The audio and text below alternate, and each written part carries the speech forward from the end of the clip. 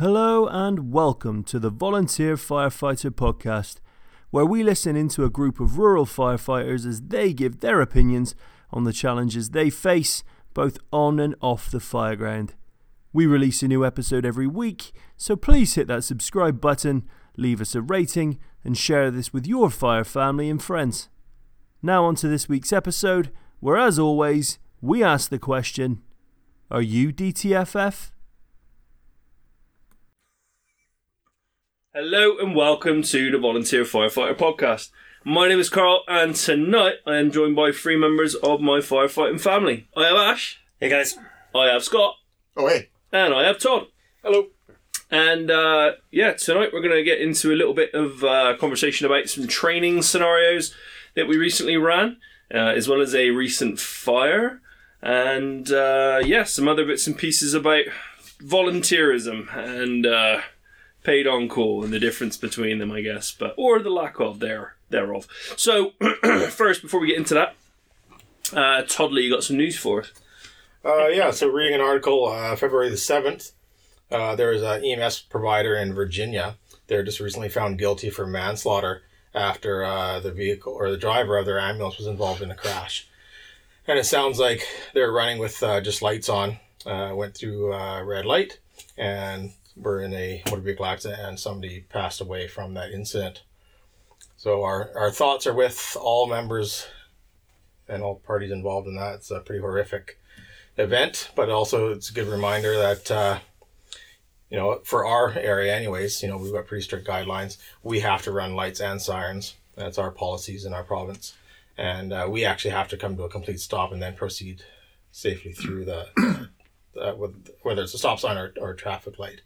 It does sound like these policies vary in lots of other provinces and areas of North America, but I think just a strict reminder of making sure you're savvy enough and remember your policies when you are doing that, because we all get into that heat of the moment. We want to get there and help, but if we don't make it there, there's problems.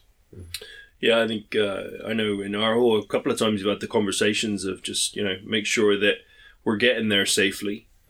Because we don't want to cause a worse situation on the way there. We don't want to get any of us hurt. We don't want to get anyone else hurt. But we want to obviously, we're all pumped up, adrenaline rushed, trying to get to the call to try and help out. We just want to make sure we do it safely. So pay attention to your rules. Yeah, I think one of the discussions we have sometimes is here at 3 a.m. We're in a rural setting, sort of. And their guys are like, well, do we need to turn our siren on because we're waking people up? It's like, well, we should turn our siren off if we have our lights on. We're not sneaking up on the fire. We're not, and it's. I think it's helpful for people to hear the sirens coming, because then they know someone's coming. Yeah.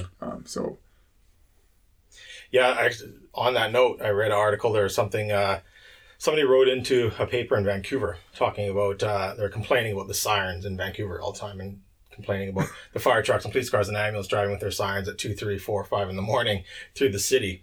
And it just goes to show you that general public, they don't understand the whole reality. Like, we can't just run with our lights on, because if that other person doesn't hear that audible alarm coming, and if there is an incident, now you're liable again, being that driver of that emergency vehicle. So we have to have our lights and signs running, or you shut them all down, and you just do the speed limit. Mm-hmm. We have a lot of conversations about that. Read your traffic volume. Sometimes Code 3 doesn't necessarily make it get there faster. It's there to move the traffic out of the way or ask for that privilege to go through that light. Yeah. But lots of times we don't actually need it on many events. Yeah. On that, we'll talk about this call a bit later, but we had a fire at our local prison, and I was lucky enough, if you will, to be the driver of the second responding truck, because we didn't have any drivers. So I'm like, sure, I can get us there. And it was a pretty snowy night. It was 2 a.m, and I went, no lights, no sirens. And if something came up where we wanted to overtake someone, sure, flick them on, make the pass, make it safe. But there was already 2 responding units, the duty officer and then the first truck rolled out. So we made the call, myself and the deputy chief, and we just drove out. You could call it routine. It was a snowy night, and we barely made it up to highway speed just because of the traffic Yeah, or the yeah. weather conditions, right? So Yeah, it's pretty bad. yeah, make that choice. Our policies now, like, we have a lot of ownership back on us. Like, even if we're dispatched for a code 3 call, we have the power and discretion to shut everything down if we choose so, depending on the road conditions. Back in the day, they used to tell us, no, you're responding code 3, and if you were caught not going code 3, you get reamed out about it. Right. Then they finally had a different mindset and they looked into things. So. Yeah. Get there safe, as opposed to don't get there at all. Or cause a worse situation on your way there. Couldn't agree more. Hey! Oh, wow. I gotta be mindful of that. Yeah. I was keeping that one. I'm like, I'm bringing it up. I know it's gonna happen. I was gonna drop it actually, but it's too late. We should probably tell people what you're talking about. Yeah, if they didn't realize that. I may have said that I couldn't agree more than once when we had a conversation with James Gearing. Might have been 30, 40 times. No, it was like 4 In No, a plus. minute. plus. It was a lot. A lot more than I normally do anyway. But yes, yeah, I said it quite. If you said only 4, I couldn't agree less. Fair enough. So let's start with we'll start with the prison fire. We'll start there, and then we'll roll over into the training scenario that we ended up having too. So, Scott, were you there? You were there on first. Yeah. So we have as you just heard, we have a prison near us in our fire district. It's a fairly new prison, so it's still a work in progress on fire response. It's really only our second or third Yeah, actual fire there. So we have procedures laid out, but it's hard to train there often because you can't just go in there. Although we are soon just being able to go in there and train a little bit, so that's going to be helpful. And it's essentially like a prison's basically like an apartment building, except you can't go out very easily get more resources. So what you bring to the fight is what you bring to the fight. Because if you need more stuff, all of a sudden you're going to have to get multiple people to open multiple doors to get you back out there to get more stuff. So it's essentially we're treating it as because this particular fire was in one of the cells. So cell, the guards closed the door, which is great because now it's ventilation limited, really limited. Like it basically put the fire right out. So by the time we got there, we were just able to crack the door. We still ran the standpipe and did the whole procedure. We probably could have did it with a can, but we just wanted to we're not sure what's behind that door, just like any other fire. Once we reach that door, get some oxygen into that fire, we don't know what's going to happen. So we set it up just like a regular structure fire. And we popped the door. It was, everybody's already out. All the inmates are out. They're all in a different unit. Super safe for us on that side of the fence. And then we just pushed in, hit it a little bit with some water, pulled the stuff out, and got it out of the building. Like for our overhaul, basically we have to take everything out, put it in like a laundry basket, like a big laundry bin on wheels. Put everything in there, took it outside, so any rekindle would happen. If it happened, it would be outside. So what? Because I know that we had a couple of leaky hoses which we dealt with, but other than that, did everything go fairly smoothly? I think it went pretty well, since that was only like a second or third. It went pretty well for not being able to train it regularly. So we treated it as close to an apartment fire as possible. And again, that's something we don't get very often here, so we don't get to train that often either. But everybody just did, we got the standpipe. A couple guys went up to the top of the door. We popped the door just enough to get it. So because obviously the guards have the keys, so they have to give us a key. We popped the door, and then I actually stood at the door with my foot wedged and had it just enough so it was on the pin, wasn't allowing any air to go in. And once the hose line was ready, we checked the door for heat and pushed it in. It was good. We actually used we actually did the drop in the deuce technique where I guess we raised the deuce because the 2.5 was at the base because it was on the second tier. 2.5 was at the base. We threw a rescue strap over and tied it off and pulled the 2.5 up with the gated Y on it, and then hooked up a Cleveland roll, just one line.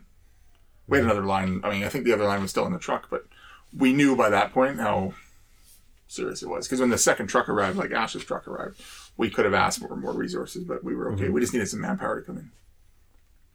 So how did you see it from your side then, Ash? Because obviously, like I said, you went there a little bit slower initially, and then once you got there, you advanced the manpower up. So how did it go? Yeah, so, I mean, for us, it was a good learning point because we again learned that there's many doors, many hallways, and it's a security checkpoint every step of the way. Place is a maze. Yeah, it is, right? And you're a long ways away when you park in the Sallyport there, right? Which I think we should make that our basically staking point for almost anything there.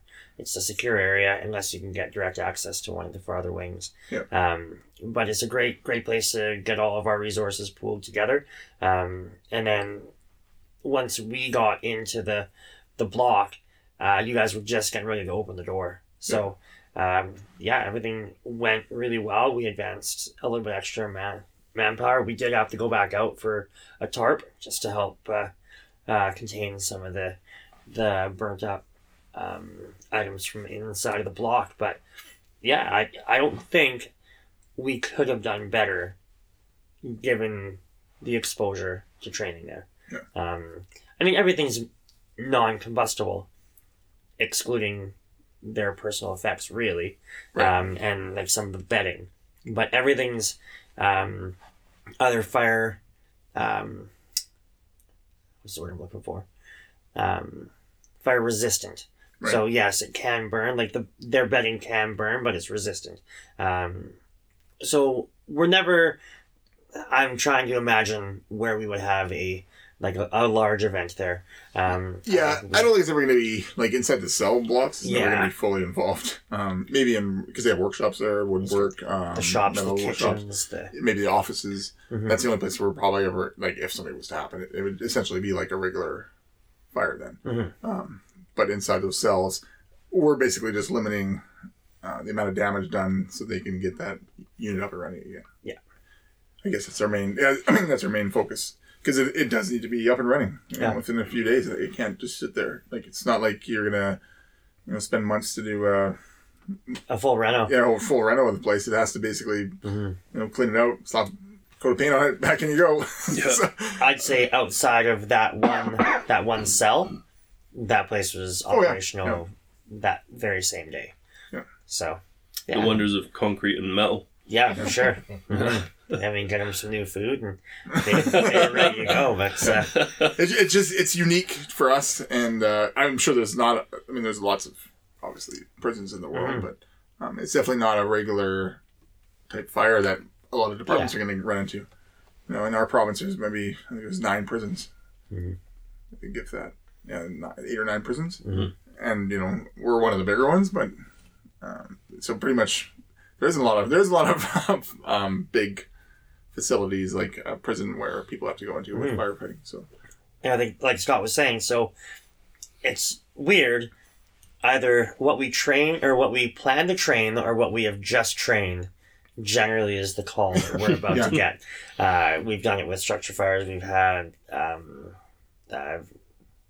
MVI, and then we had just discussed we wanted to go out and set up a couple training nights there because we don't get access often.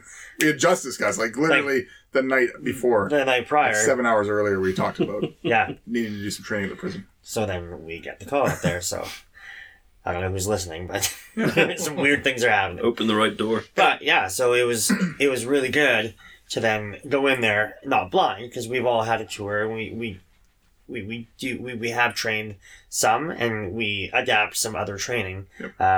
And then to a prison fire. But now we're going to roll out some more training nights to really hone what our response looks like. I think in a prison cell, you're going to get the same result, but we can then sort of streamline our response. Right. Know what to bring exactly, know how and where to stage. We can just make it smoother. I don't think the outcome could have been any better. And I think we're one of the only, if not, there might be 2 departments in the entire province that are volunteer that deal with prison. Because all the other prisons are in major centers where they're full-time paid departments dealing with them. So, and they're going to just, in general, they're going to have more, because they're a bigger unit area, they're going to have more exposure to apartment fires and, dealing with standpipes and all that sort of stuff. So, with us, we don't get a lot of standpipe use because we don't have a lot of big apartment buildings or big high-rises where we're hooking up to a standpipe every day. So, yeah.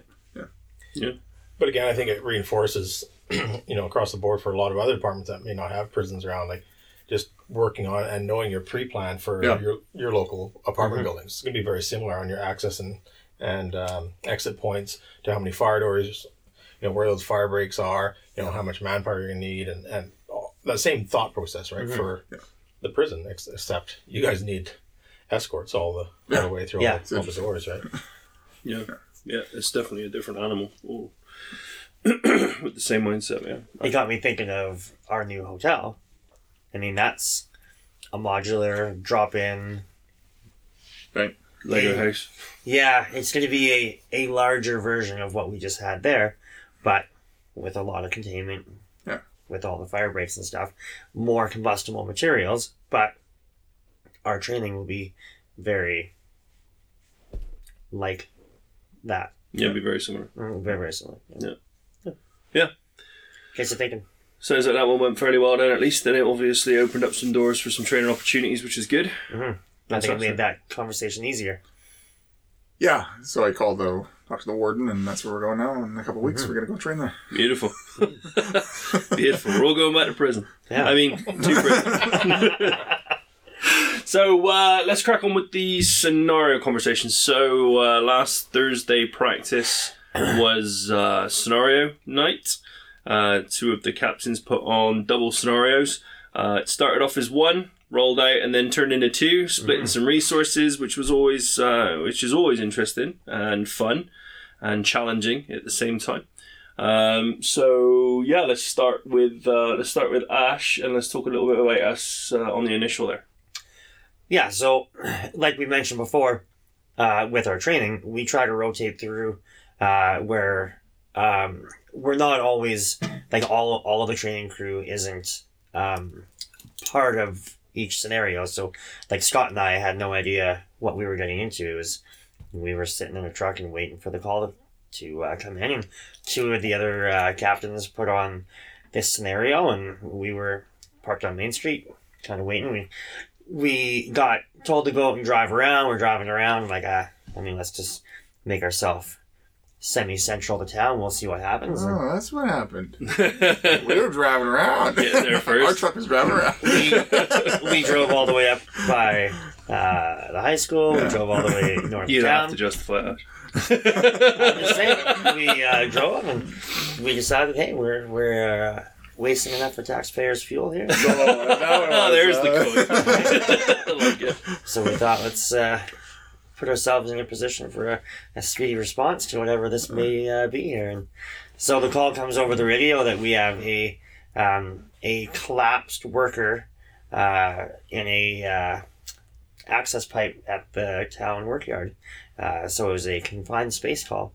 So we drove down to the workyards and got ourselves staged and went up and had a quick look at the scene, and sure enough there was two people, one unresponsive and one with a broken leg that was down a access pipe to, I'm not sure what all goes on down there, but yeah, it was. I think there might be sewage down there. There is sewage down there, yes. Gases and stuff. Yeah, so I mean it's a potential real call that we could get many places within our town. So we got on scene, and the one good thing that we discussed earlier tonight prior to the podcast here is the town puts on confined space for their workers every year, and we get invited to it. I've never been able to leave work to go and get it. Scott, I think you're the same. You have once years ago. Yeah. So we're on scene, and I'm like, I have no idea what happens on the rescue side, but I understand some of the resources that we'll need. So who's taken this most recently? And we had a bunch of guys put their hands up. I'm like, hey, you're going to be the guys doing the work. Just basically let me know what you need, and we can facilitate that for you. So I think that's kind of right about the same time that you guys came up. Yeah, I think I asked the same question. Yeah. We may have read the same book at one point. Decentralized command. I was just about to say, and ultimately there's the drop of the ego and that humble point of, hey, I need your help. Mm-hmm. We're in a situation. I've not been exposed to this as much. How have you guys had the training? Okay, great, fantastic. You guys are going to be my eyes, my hands, my ears, and I'm going to give you everything that you need to solve the problem. Yeah, it's a great way of dealing with it, and the best way that you could have dealt with it. There is no other way, apart from being an egotistical person and trying to take over and run it the way that you think it should go, and then potentially not leaning on the people that could have solved the problem before. Yeah. Anyway. We have a lot of those specialty sort of calls and teams here. It's going to be our confined space, our swiftwater rescue, things like that. I mean, we've been lucky to get some hands-on swiftwater, even if we're not swimmers, where now the officer corps has more knowledge than maybe some of us would have before. But again, we're going to be heavily reliant on the people that are trained to do the task. We can just be the resource that helps get them what they need. And that's kind of what I was relying on. I was like, you know what? I am just your guys' voice. What you need, I will fetch for you. And that's how we ran it. And so we got a couple guys down the hole right away on SCBA. Went and made patient contact. Got a game plan together. Learned a bunch myself on the rescue side of it, which was really good. But yeah, that was kind of the first bit of it, was to get that process started. There was some malfunctions with the rescue gear that the town provides, which got another thought process started. So, yeah. So we ended up having everybody around, waiting around the hole. Obviously, we've got the guys down in the hole communicating back up. One of the town workers, also one of our guys, was on the rescue line with the kind of automatic line there that they have there for dropping people in and out. That actually failed, so we ended up having to replace that on the fly there too. During that process, then we ended up hooking up a second set of rescue lines and equipment for actually putting the patient out. But while all that was going on, they threw something into the mix, and that was when Scott ended up getting pulled away in a different direction. What happened there? Yeah, so the second call came in. Like I said, a good splitting resources, because we were pretty resource heavy for the confined space call in some ways. I mean, if something was to happen, then we probably wouldn't be. Would have pulled more. Yeah, we would have had to use a lot more people. So we took one truck. The call was a power pole on top of a farm shed, which was important. So we went up to, and when we heard where the address was, we knew it was at our training ground. So we went up there, and we pulled up. As we're driving there, we were discussing, and actually one of the guys from the back, he's like, "Hey, remember to, and it's good because our guys remind the officers of these things. They don't just assume the officers are going to make the call." So it reminded me, make sure you get Fortis, which is our electrical provider, on site. So I contacted dispatch, which is just our local base here, and they said, yeah, Fortis is on its way. We got there. There was a chief pretending to be one of the people that own the farm, I guess, or bystander. So I could see that the shed was collapsed on top of, I could see one patient pinned under the shed, and I could see another patient laying about 15 feet away from the shed. I could see the power poles down on the ground. I could see the lines. So first thing I asked, I'm like, are the lines deactivated? Yeah, lines are deactivated. Okay, cool. So we started our approach, and they threw another little wrench in the process, which is a hazmat call. So as I got closer, I kind of fell over because it wasn't the power that knocked the first guy down. It was actually a hazardous environment situation. And they had stuck it wasn't a real placard on the wall, on the door. It was like kind of a homemade placard, but farm shed, I'll give it to them. Sometimes they have, people have stuff just spray painted on a wall, like hazard. So yeah, I fell over and I was laying there, and the guys had to put their SCBA on and extract me from the area. Once I got extracted from the area, I miraculously came back to life because all the other guys were tied up. Even though the Mayday call was made, one of our guys who obviously wasn't the officer, he was, just another guy, Adam, he made the Mayday call, which got these guys, I think, thinking we gotta we got to split our resources again. Mm-hmm. But the chief was like, well, you know what, I'll let you come back to life. So I came back, and then we came up with a plan to get the shed and this telephone pole was collapsed all on top of the patient. So we were like, ew. So that was a stabilization kind of thing. So we actually have a kind of a crane truck at our fire hall for moving vehicles and stuff for the training ground. So we actually sent for that. That came and actually managed to move the power pole. While it was coming, though, we stabilized the entire kind of mash of walls. And the person running the scenario said, hey, yeah, you guys can't just lift the telephone pole and you can't just lift the walls. It's too heavy. Which is actually a valid point because we were discussing this. We actually had a very similar incident occur a number of years ago. These people were building prefab cement walls, and one of them fell over on somebody and crushed the guy. And he didn't make it, but we had to basically do almost the same thing we did. Yeah. So we ended up putting, once we got the telephone pole off, we put in some lift bags, some airbags, and slowly lifted after we stabilized, we slowly lifted everything up, pulled the patient up. So yeah, overall it was, a lot of working parts, a lot of stuff going on. It's good. And it wasn't just fires. Usually, like a lot of times we do our scenarios, it's going to be a fire-related thing. Mm-hmm. Yeah, different. That split in resources was definitely a tough call there because it takes people away. Again, we've all discussed the fact that when you're on a rescue, it takes a lot of people to rescue one people. Mm-hmm. Yeah, one people. That's not even words. Could agree more. It takes a lot of people to rescue one person. Yeah. Yes. And it is an all hands on deck thing at that point. So again, when the Mayday came in, they ended up peeling more resources away from the team that was also doing a rescue for two other people. Yeah. So it was a little bit more of a, oh crap, what do we do? This is a situation where now we've got two patients down in this situation in the confined space, one of which we had already out of the hole at that point. Yeah. And then obviously we've now got firefighter down and other situations going on in this other area. So now we've got one truck, in the middle almost because we've got three. And that was the vehicle then that we ended up sending back over to that spot to deal with that situation. But again, probably could have used those hands in reality more so at the confined space initially there. But yeah, that was a tough call. When the first call came in, Scott, Rob, and myself had a 10-second quick, hey, who's staying, who's going, what's the scoop here? We made a quick decision.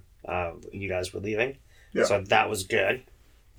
It sucked too because we had just got everybody deployed, so and we had just mixed all of our units together because we didn't need, my whole truck didn't need to be on RIT. So I'm like, okay, I'm giving some to Ash, some to Rob, and next thing this comes in, I'm like, crap.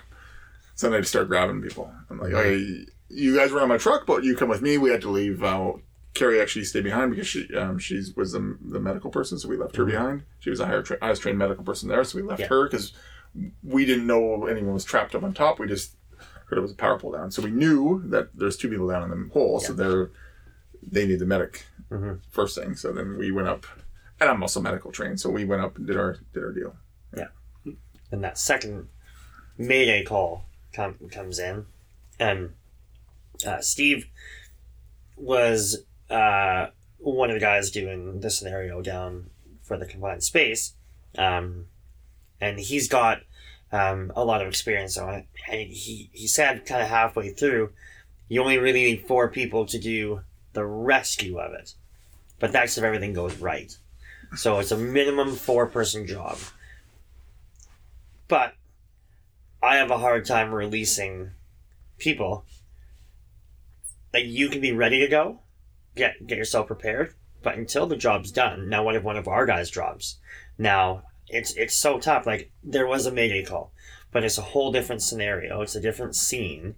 To peel people away from one scene to go help somewhere else, I was reluctant to just say go, as much as we want to go save our brothers. Because what if there's a Mayday call in the hole now? Yeah, so now I got nobody, right? So, I made a suggestion to phone in for mutual aid. Right, yeah. Because I was like, at this point, I'd recommend to call for mutual aid, and I will release manpower the moment that we have the patient out, which you I think at that point were Miraculously back to life. miraculously alive again, just because of the size. I took my Nicolas Cage antidote in my chest. Exactly. I'm all right. So, but we were then discussing, all right, I want Carrie to stay here until the end because you're my medical.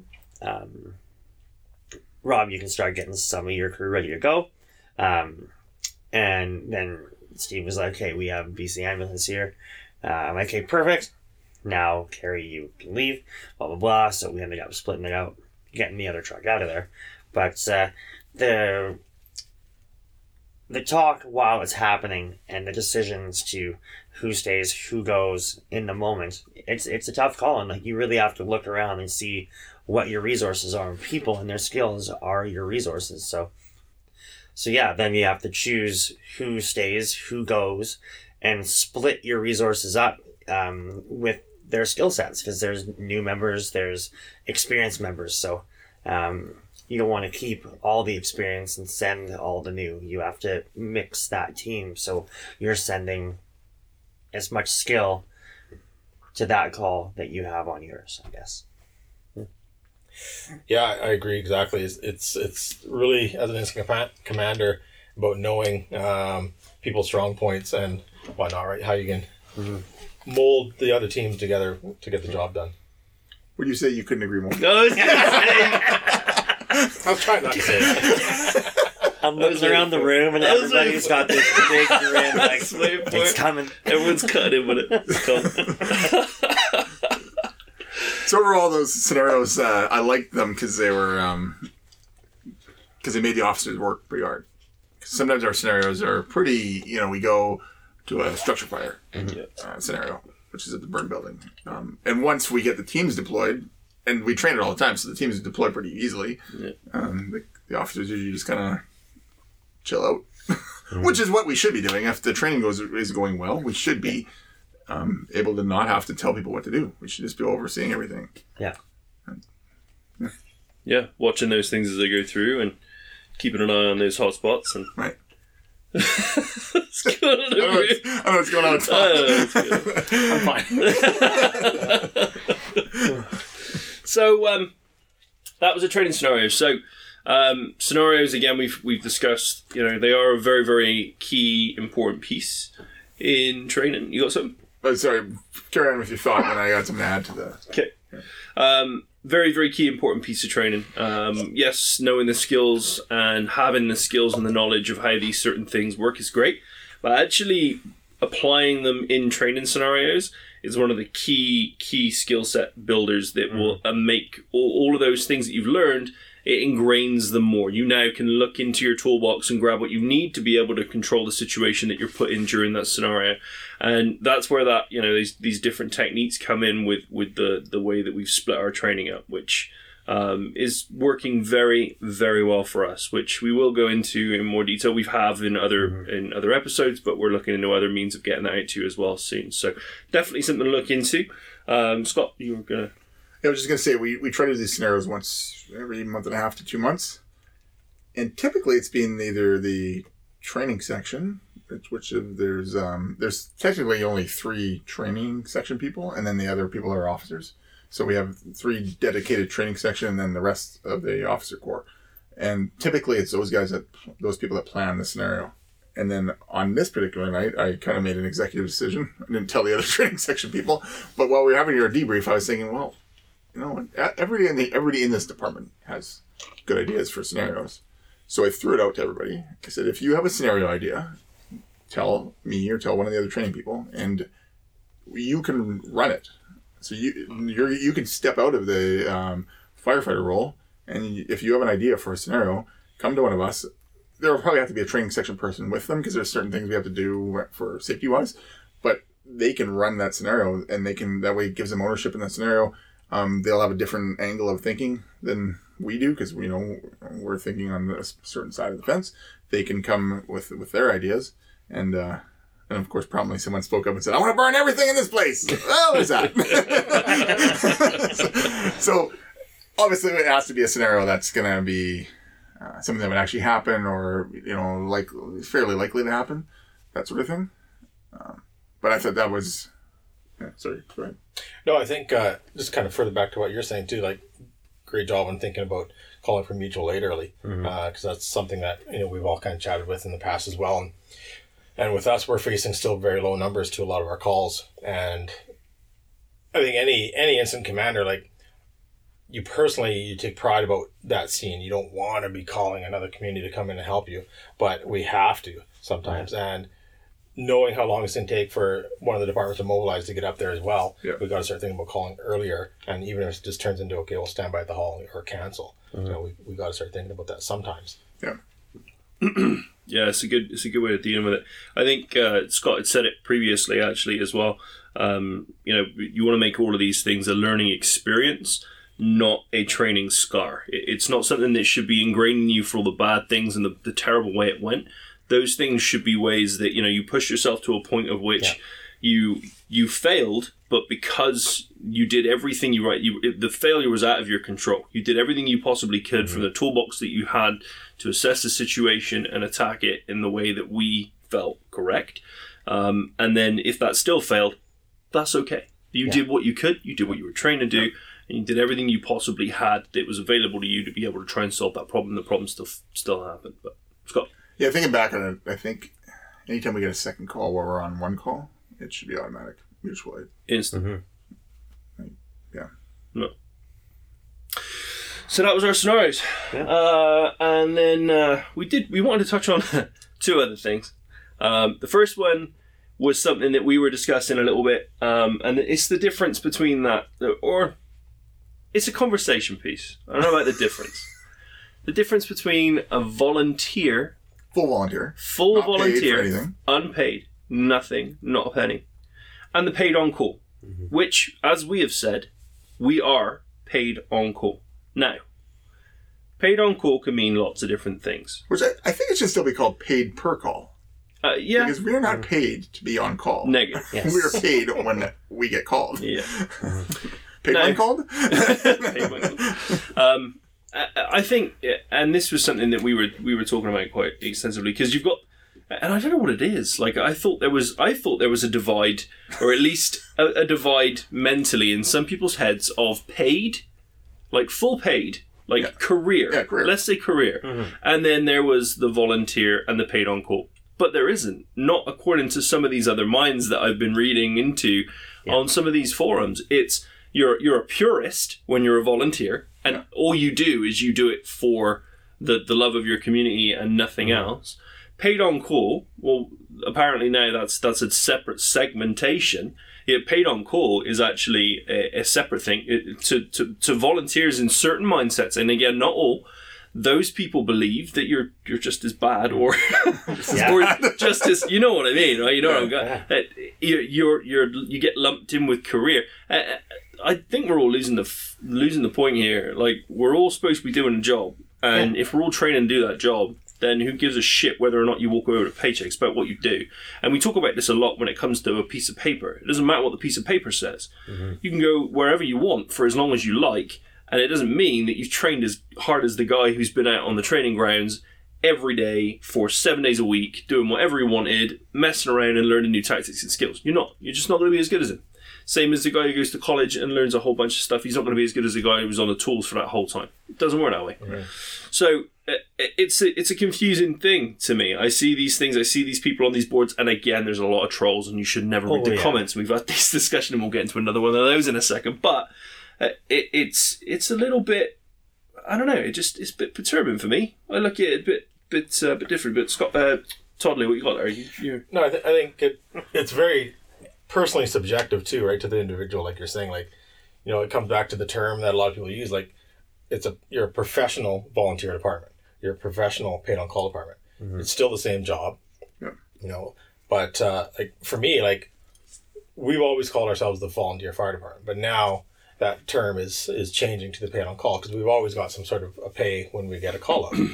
However, my mindset in it is, I've never done it for a paycheck. I've done it because that's just me. That's what I've always wanted to do, and I enjoy doing it. You know, we put in a ton of free time to do all sorts of things, training events, building things, you know, just coming in the hall and trying to make something new versus putting in a paycheck for it or putting in an hour sheet for it. You never do. You just don't do that. Right. There is some people that they think, yeah, well, if I'm coming in and going to be building something for my department, I should be filling out a pay slip. Well, if you want to think that way, and if the chief in the town says, yes, go for it, then whatever. But for me, I've never thought that way. I could care less. Yeah, and I think that's another big portion of this, right? Regardless whether you're a purist, a full-time guy, or a paid-on-call, however you want to segment this, the amount of time that I know a lot of our guys put in is extraordinarily out of the leagues of what you would expect from somebody who's going to be doing this kind of stuff. Like, if you want to come in and you just want to do a call and you want to get paid for that, that's not how most volunteer or paid-on-call departments work, because you don't have enough time to do that. No. You don't have enough time.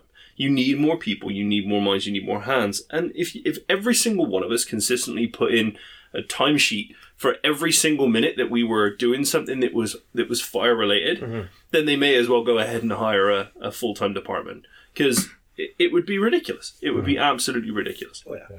So this purist mindset of, well, I'm a volunteer and I don't get paid. Well, does that make you any better? Again, we've had these conversations. It doesn't matter if you get a paycheck. It's whether or not you do the job. We've got nothing against career firefighters, the ones that do the job.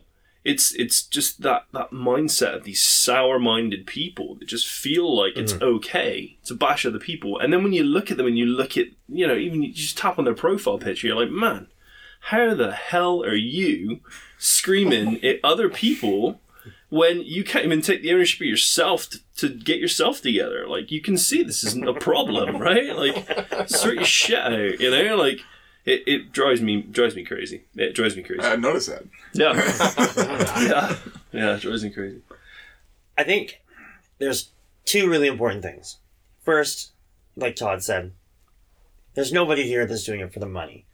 I think if our town came to us and said, look, guys, there's this no budget, you know, you want all these nice trucks, you want your fancy training grounds, it's either you get paid per call or this goes, like one or the other, right? I think everybody in this hall, in this room, would be showing up tomorrow exactly like they are. Nobody's doing it for the money. And the real important thing is, how would you write a song about that? Hey, don't call it firefighters. Fighting because we're making a check. Like, how would that go? You know what I mean? Just like that, apparently. There we go. That's depressing. In fairness, I think when that song was made, they were the purists. They were. The bar boys were pure. Yeah. Now they're tainted. Tainted with a paycheck. Tainted with a paycheck. That's right. So, it was interesting. I spent some time on a paid department, not as a paid member, but I was a live-in paid on-call firefighter, and our role was we got to live at the hall for free, but we had huge expectations of us that if you are there, you're working. Like, you are pushing the mop, you're cleaning things, you're cleaning the trucks, you're going through the trucks, you're expected to take part in any sort of training if you're hanging out in the day, evening for sure. And when the tones did drop and you go out, you were the grunt. Like, you were the bitch. Get out there. You either sit there and don't move until the paid guy tells you to, or if he lets you get out and do some work, yeah, you are working hard. I don't know what that's like now. That was a long, long time ago, if it's slightly different in these departments. But I know for our department now, like, I'm going to throw props out to actually to Ryan. You know, he dedicated his life, so many years of his life, just the same way as a volunteer / paid on call, if you will, right? And he's worked his ass off. He's always at the hall, always doing things. And then we voted him in for our chief for a while, and then now we have paid staff. And that actually, now our department, we've got a couple of paid members, and he's now just got one of those spots. great. It turned out great for him, but you know, he never started that career in the volunteer department thinking that he's going to be a full-time firefighter there. It just turned into one, and it worked for him because he's dedicated to that role, to the community.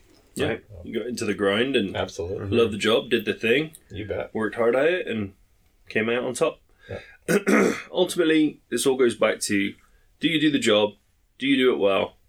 And while you're doing it well, you're doing it safely.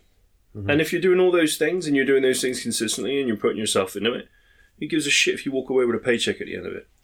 Really, it makes no difference. And if it does make a difference, good for you. If that's what is helping you, if that's what's helping you get in a seat, then you know what? Fair enough. I don't know, in my experience looking around at people I know in our departments, like you touched base on, there's nobody that's coming to the department or filling out an application thinking they're coming here for a paycheck. They're coming here for the experience and for the teamwork and the family aspect and being a firefighter for their community. They want to serve their community, right? It's not the paycheck driven thing.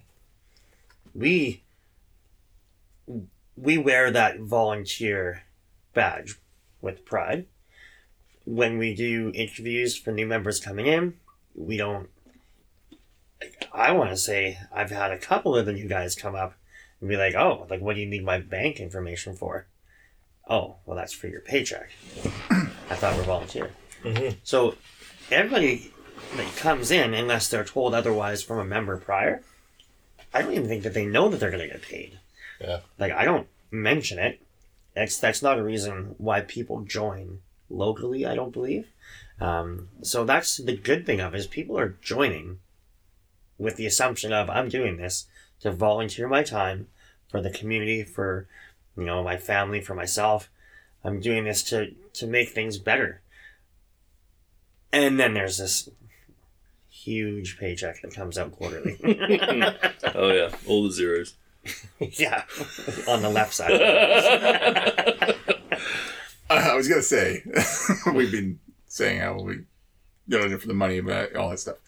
But the money, it's appreciated when it comes. We don't want to be like, you don't have to pay us, because it is appreciated. Like at the end of the year, I have a few $1,000 extra in my bank account, and afford to take the family on a vacation, which is it's one reason why it kind of softens the blow of me being away a lot. Yeah, it's like, hey, I don't want to say we're paying the family off, but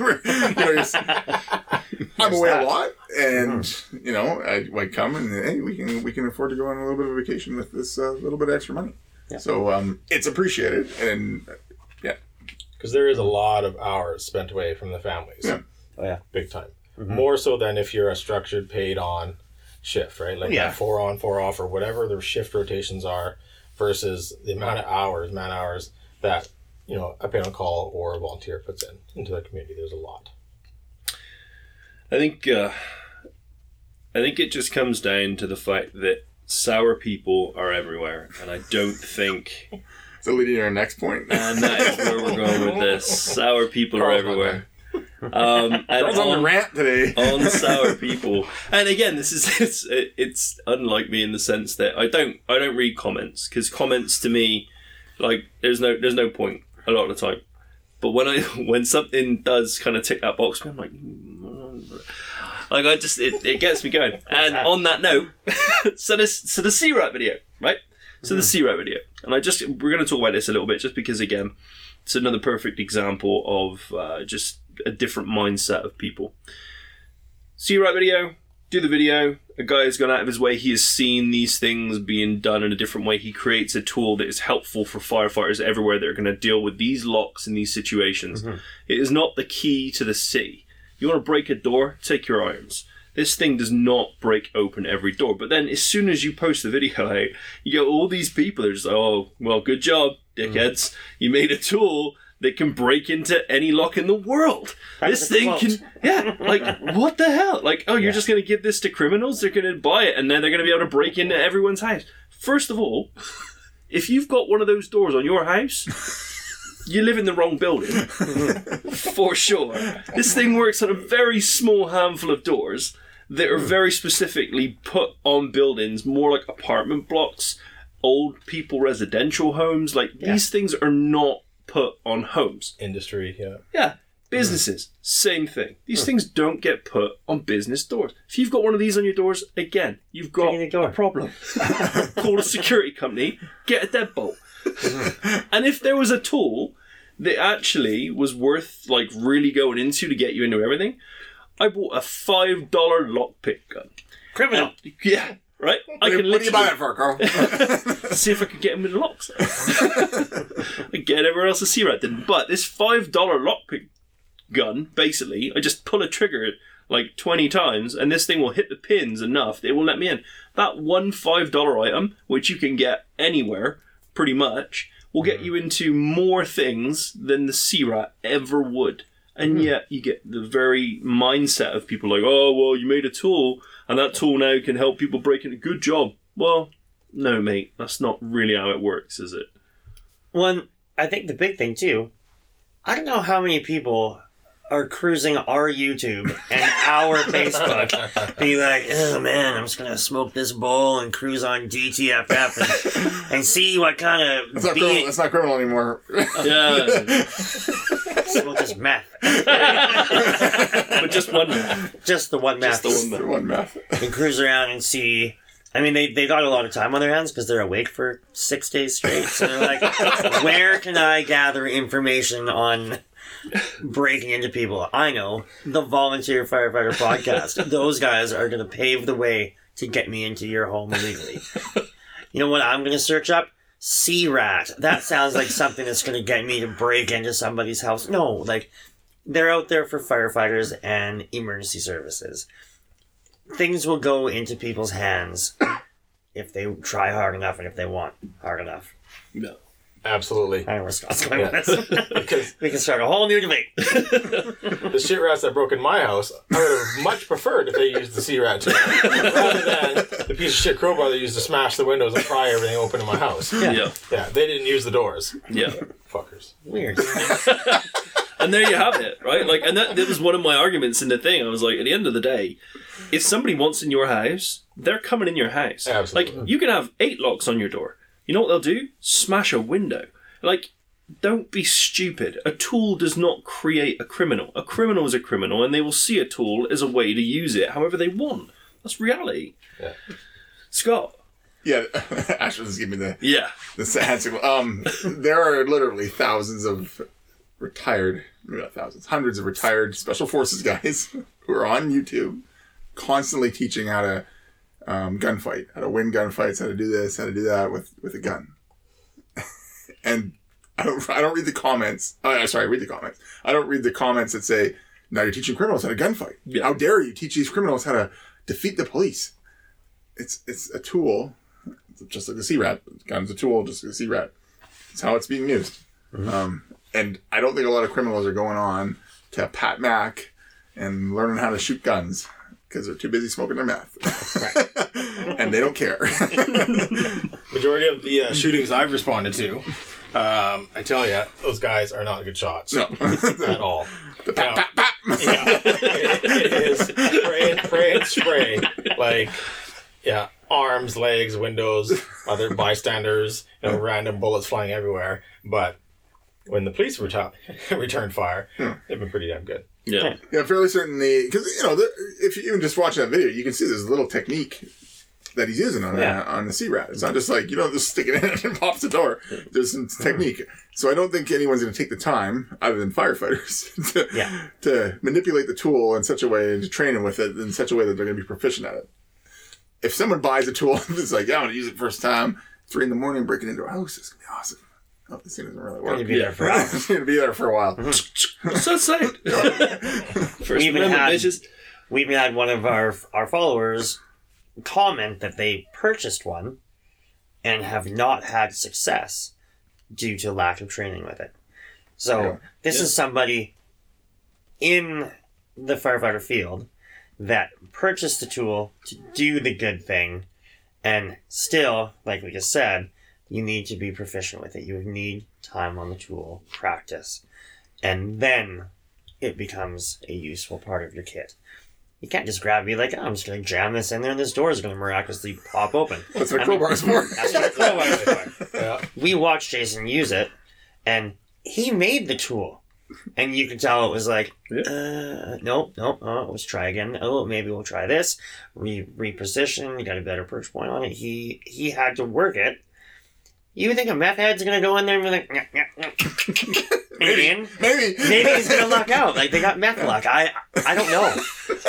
But maybe that's the thing. It's like when they bounce off cars. Oh, we're going downhill. Cars, they don't die. I get hit by that same car, I'm gonna die.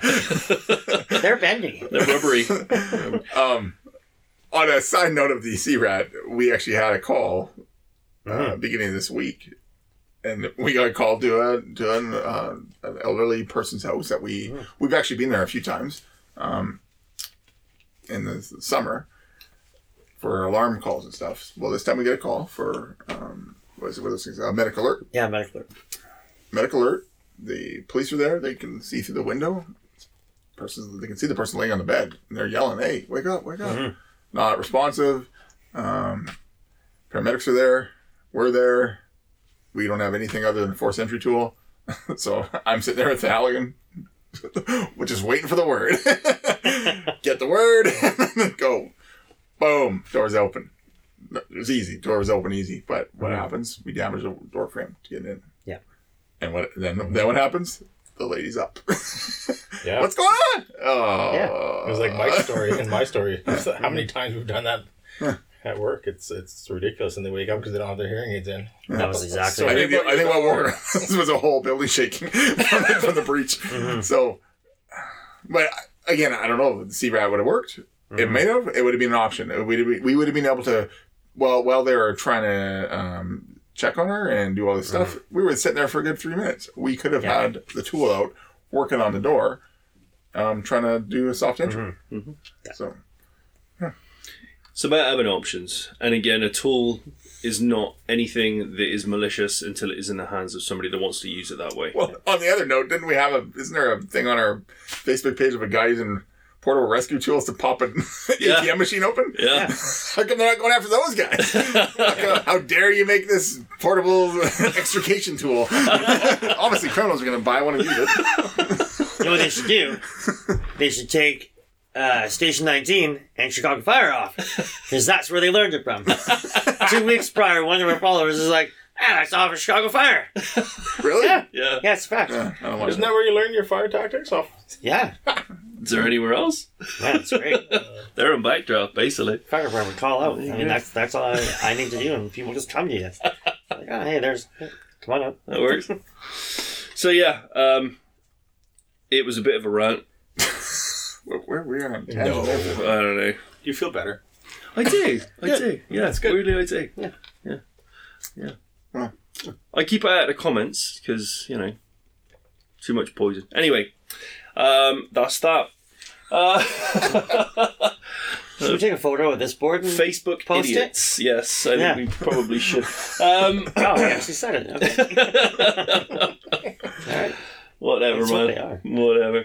We appreciate you listening if you do, but Again, they take no. Again, don't most be an idiot. the people that are listening to us understand that a tool is a tool, and you use it as a tool. And Yeah. we're all trying to do things better. You want to smash through a door, or do you want to spend the 5 to 10 minutes it might take to try and save somebody to get this thing open without damaging it, so that you can? Because if you know it's not an emergency, but you still need to get in. And you can't get in, and you know that there's another way apart from putting the Halley through the door. As fun as it is, Scott. Kevin was trying to get at the bar from me. I was like, Oh, absolutely. no, I'll do I'm this sure there one. was a lineup of It's people been a while trying to... since, ever since I got the red hat on. It's been a while since I got to do anything. So I'm doing it this time. But it's that thing, right? it Like, was so awesome to watch. We're like, oh yeah, he's going up there. Oh, he's staged, and you're looking. You look at me, look at RCMP. Look at me, look at RCMP. Go, yep, boom. One of the paramedics is walking by the moment that you got the go ahead to go, and like he was safe, or everybody was close. Boom! He's like, Jesus. He was going for the auction bottle. doors open. But yeah. I think he was actually going for the AD. Yeah, I think so, yeah. For him. Yeah. So a tool's a tool. That is what it is. But don't be a have Facebook. Facebook accounts. Yeah, don't be a Facebook tool. That'll be a Facebook too. And that's basically what we got, boys. Yeah. Now we've done our rant, and I feel better. Any more on that? Nope. Good. Okay. Motus. Me, sure. Modus, they do all of their firefighter tools. Scott, big fan. Just tons of hands-on training. If you're a listener, hashtag, what was it? I don't know, get Scott a snagger. Get or something. Scott a I snagger. had a guy actually in another department message me. He's like, "Hey, how do you like that snagger tool?" I'm like, "Or how do you like the snagger tools?" I'm thinking of buying one. I'm like, "I don't know." Like, I don't have one. I'm talking to other guys. Obviously, he's not a fan of the podcast. So Scott's super bitter. Salty. Yeah. But I did tell him the discount code. Nice. Good. So, Yeah. So actually, we put up a picture. We sidetracked so much. We put up a picture of somebody using the RZ mask. And even one of our followers posts hashtag get Scott a snagger, tagged Modus, and they liked it. Like, yes, Love it. so the boys over there, they're definitely playing the game. and I'll never get one because now it's just like. It's gone so far, it just can't happen now. We've invited them to seminar. We have, yeah. We'll see if they get back to me on that. I hope they do end up coming. It'd be good to have them down. Super good exposure. It'd be really good for them.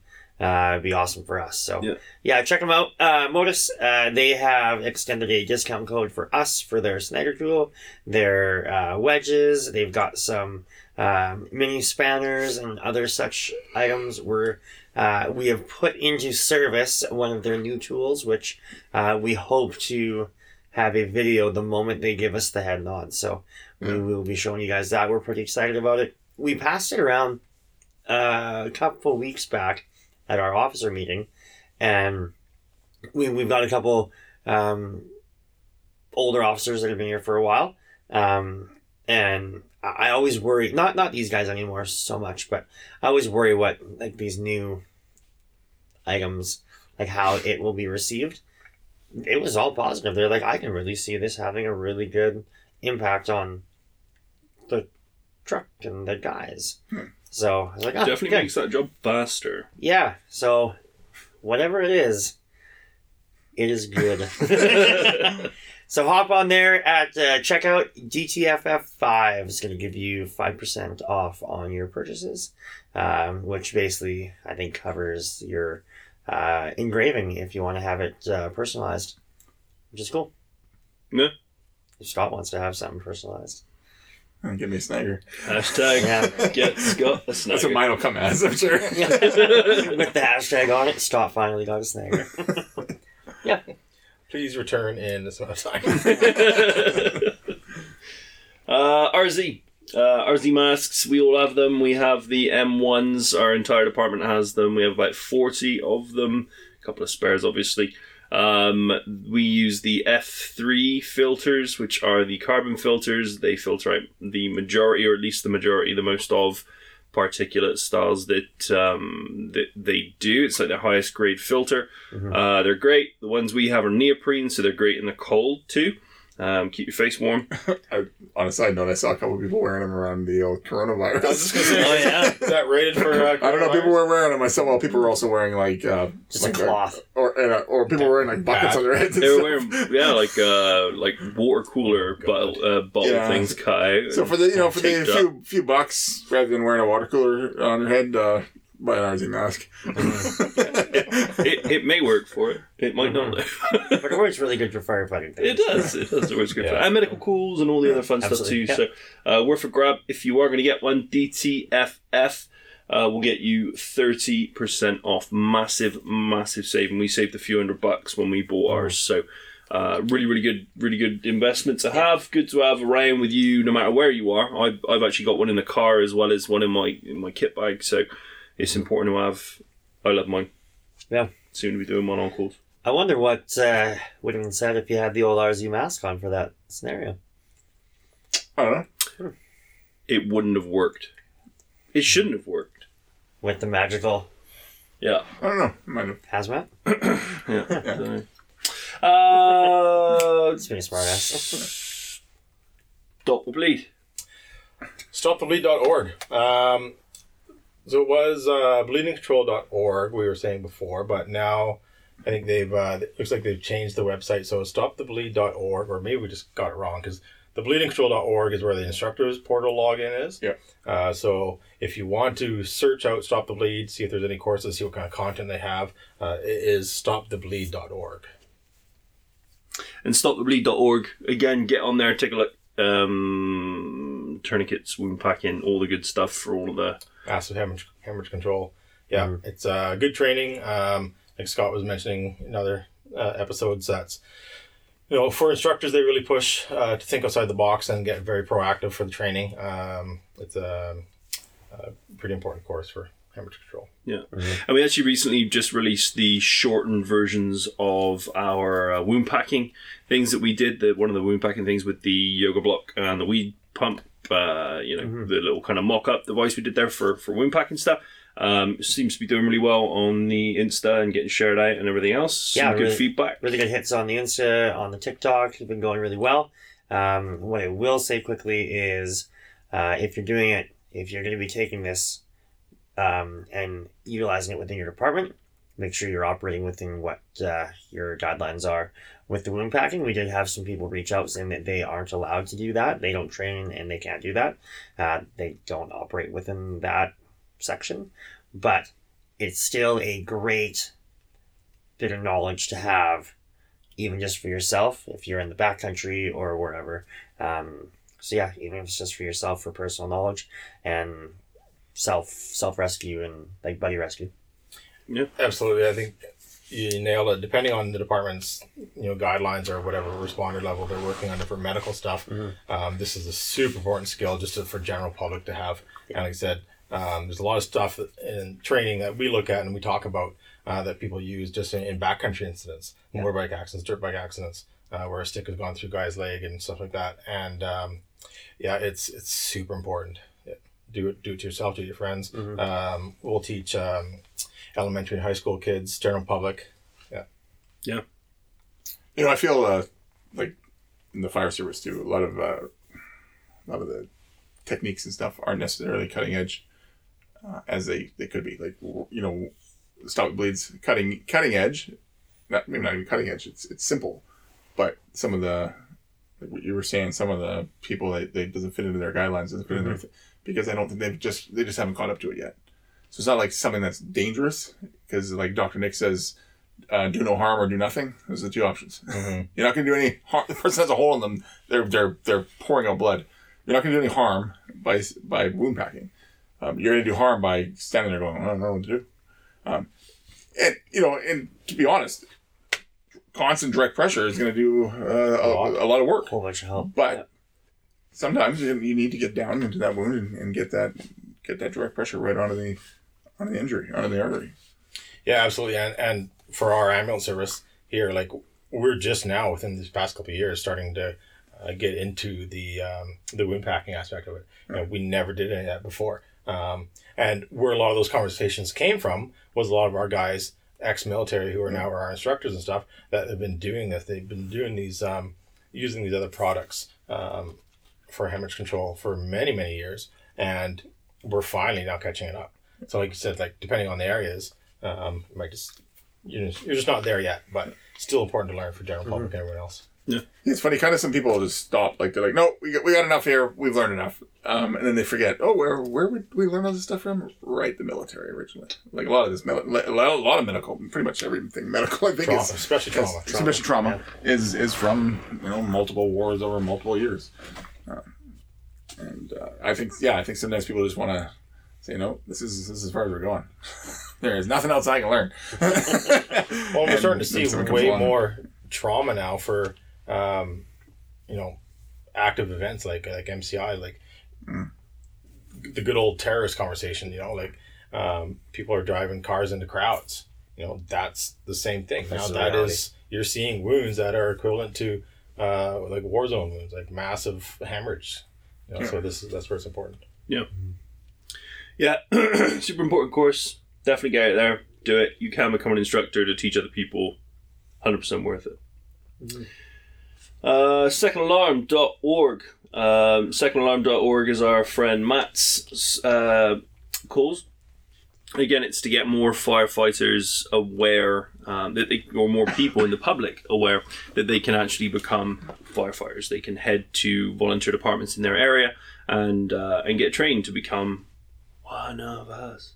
It's important stuff. It's a lot of fun stuff that we do, obviously. We don't do it for the money, as we've discussed, but the point is... But we appreciate Scott does it for the money. It's a really, really important, really important thing that they're trying to do. We all know that it is becoming more and more challenging for people to at least do recruitments. Matt's Calls will be helping with that and really showcasing, again, what the volunteer service is all about and what being a firefighter can do for you, your family, as well as your community. So go check them out, secondalarm.org. Bar Boys. Bar Boys, Brotherhood Academy Radio podcast. Fighting for a paycheck. Absolutely, those guys are fighting for dollar bills. East Coast American swing to what we do here. Oh, we're good. Fighting for a dollar bill. We're gonna have a song here soon. They're from Texas. I don't know. Fighting for a bowl of chowder. We used to have a really good relationship with them. That's toil. Yeah. That's good. Yeah, check them out. They release 1.15 episodes every week. They do. Yeah, they do their main episode, which releases on Sunday, and their. It was our 0.5 episode. Yeah. Oh, yeah. Yeah. Yes. There may be a new episode coming out. Yeah. Possibly on Thursdays. Yeah. Yeah. We'll get on that. We're gonna get right on it. We're going to get right on We've that. actually got on it a couple weeks ago. We just didn't post it yet. Yeah. Got right off of it. We got on, and then we got right back on. I was proud of that episode too. It's a gooder. It's a gooder. I was Carl. I was proud of it because we did it in a hotel room. Yeah. With no noise complaints. Oh, yeah. We didn't get in trouble at all. I'm not sure how there wasn't any, but That was to get dropped. hey, That was to get dropped. yeah. Yeah. So anyway, those guys do a couple episodes a week. Good group of guys. They have a good spread. Like we mentioned before, we're the purest of the volunteer, as well as they've got some combination experience now. So check them out. They released, like I say, 2 episodes. Salty old firefighters, as they like to call us. Really good guys. Yeah, So, Brotherhood Academy Radio. Scott, seminar. Seminar's coming up May 1st, 2nd, and 3rd in Oliver. We're over 20 sessions 20 simulations, 20 sessions right now. We kind of adding more every day, taking some away, adding some more. We're going to have live fire. We're going to have mass casualty stuff. We're going to have hopefully some actors doing some stuff. It's going to be good. We just had a really good conversation with, really good phone call conversation with Fortis BC. And they are as I said, there are not only our electrical provider, there's also our gas provider, natural gas provider, and among other things. They do pretty much everything. And I'm super impressed with how engaged they are with the seminar. Like they're we're talking to some of their top people. Oh yeah. The 3 of us. Well, you were there. The 3 of us over this phone call, and it's like, oh, these people are actually like really, and they're actually listening to us and invested in what we want to do. And it's really, really good because it shows that they want us to be safe. They want firefighters to be safe. Yeah, they understand that their products can potentially be dangerous. They want to ensure that everybody can work properly around them, and that we're safe doing it in the styles and manners that are, procedurally the way to handle these things. And they want to make sure that all first responders have this knowledge. And as we move forward on this, I think we're going to have a couple people on talk about some of the things we're actually going to be doing at some of these events across through seminar, and really kind of get some detailed information on some of these things. Because again, these are like, especially with LNG, for example, trucks of LNG drive through, I'm sure, everyone's town pretty much quite regularly for the majority. And if you don't know how to deal with something like that, you start pouring water on it and you realize very quickly this doesn't work. You need to understand how these things function, and you need to understand the safety procedures between them. So it's really good that they've been on board for seminar, and it's going to be fantastic knowledge getting that stuff out of them to be able to do that, right? Yeah, for sure. So yeah, that's seminar. And then, of course, us. You can find us on Facebook. You can troll us there if you want. Still be an idiot. It's almost the same rules as like coming on for an interview, You right? can't be a weirdo. You can't be a weirdo. Yeah. Don't be an idiot. What's crazy though is the more that people, good and bad, comment, the more traction it gets. Like, it just triggers. If nobody comments, I don't know whatever the algorithm is, but if people comment, so I don't care. Be an idiot. Just I want to delete them. I hear what you mean. It's counterproductive, right? Yeah, and in fact, we were having that same conversation with James, right, when he was on.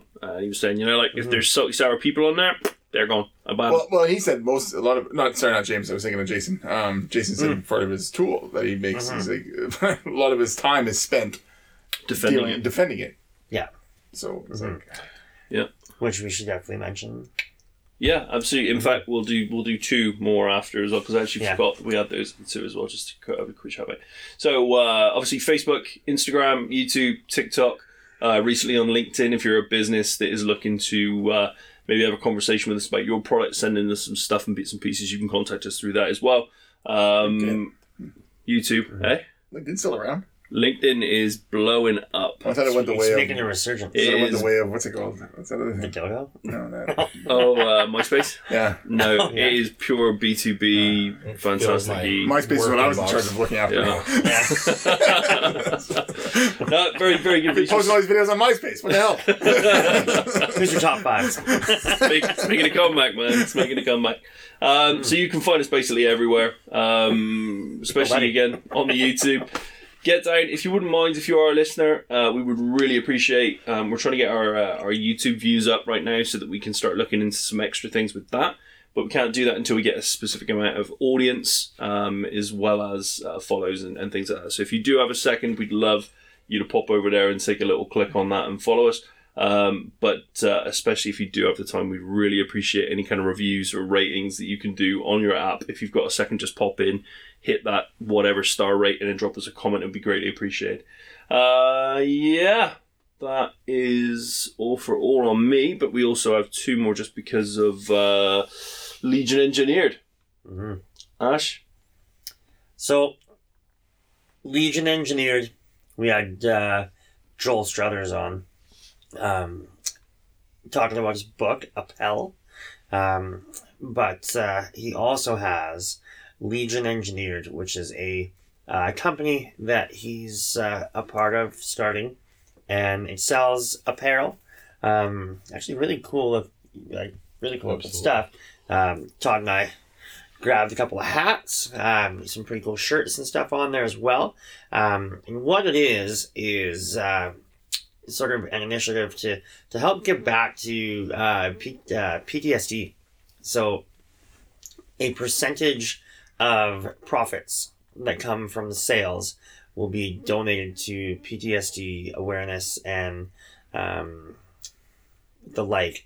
So if the majority of sales are from Canada, he'll donate it somewhere in Canada. If the majority of sales are from the US, it'll go to some veteran affair organization in the States, and so on.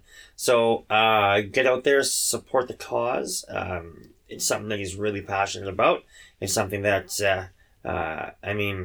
mental health and awareness is a major thing now. And I think he used the term any frontline fighter. So it's going to be your military, police, fire, EMS, anybody that's out there fighting the fight. We're all seeing shit that some people are having a hard time unseeing. So, yeah, support that cause and get out there. Talk about it. Mental health, big thing. Learn how to be resilient, you bet. Yeah. And then, of course, we have the CRAT. Everyone should go and buy one, especially criminals. All of you. Everyone needs one. That's a discount code for them. And that's a discount code for everybody. If you would like to grab one, you can head over to Ignition USA and you can pick one up there with our discount code of DTFF2020. That will save you 20% off of the tool. It looks good. It does things. It's got some cool little features on it. Yeah, and it takes some practice, and obviously you heard us talking about it and you've seen our videos. So great little tool. Have a look. If one's for you, DTFF 2020, 20%. Yeah. Any more for any more? Scott's I think gone. so. We lost Scott. Go ahead. Yeah. Cool. Ash, Thanks, guys. what's up? Thank you. Good night. Scott, Good night. stay safe. Stay DTFF.